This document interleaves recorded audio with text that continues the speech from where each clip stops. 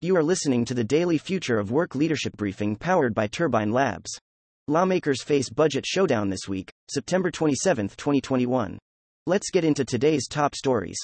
New York State officials are mulling whether to use members of the National Guard to help with an anticipated shortage of healthcare workers as the state's vaccine mandate for those workers takes effect Monday.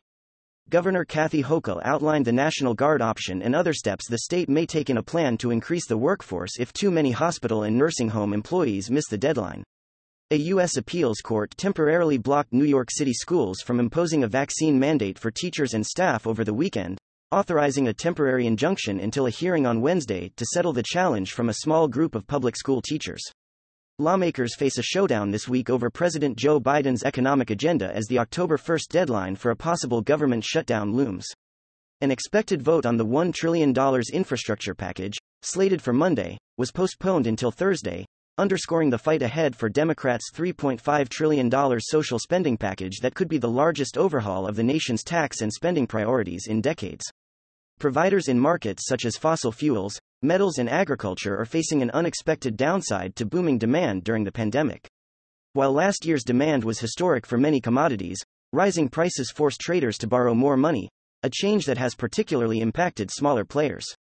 Some banks have scaled back their lending to commodities firms, while others are entering agreements more cautiously. Soaring power and gas prices in Europe threaten to squeeze the industry and force large increases in consumer electricity bills in coming months.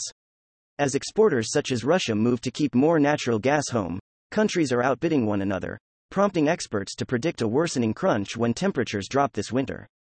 Chancellor Angela Merkel's Conservatives were defeated in Germany's election over the weekend, setting off the beginning of what could be months of negotiation to determine the next leader of Europe's biggest economy. Olaf Scholz of the center-left Social Democrats took the highest portion of votes on Sunday. Content facts. Turbine Labs has tracked 10,370 media articles and blogs and 10,762 social media posts over the last 24 hours. The next Turbine Labs leadership briefing will be delivered on Tuesday, September 28, at 9:30 a.m. Eastern Time. Questions or feedback? Don't hesitate to reach out to us directly. Hi, I'm Annalisa, and I curated today's new work leadership briefing powered by Turbine Labs.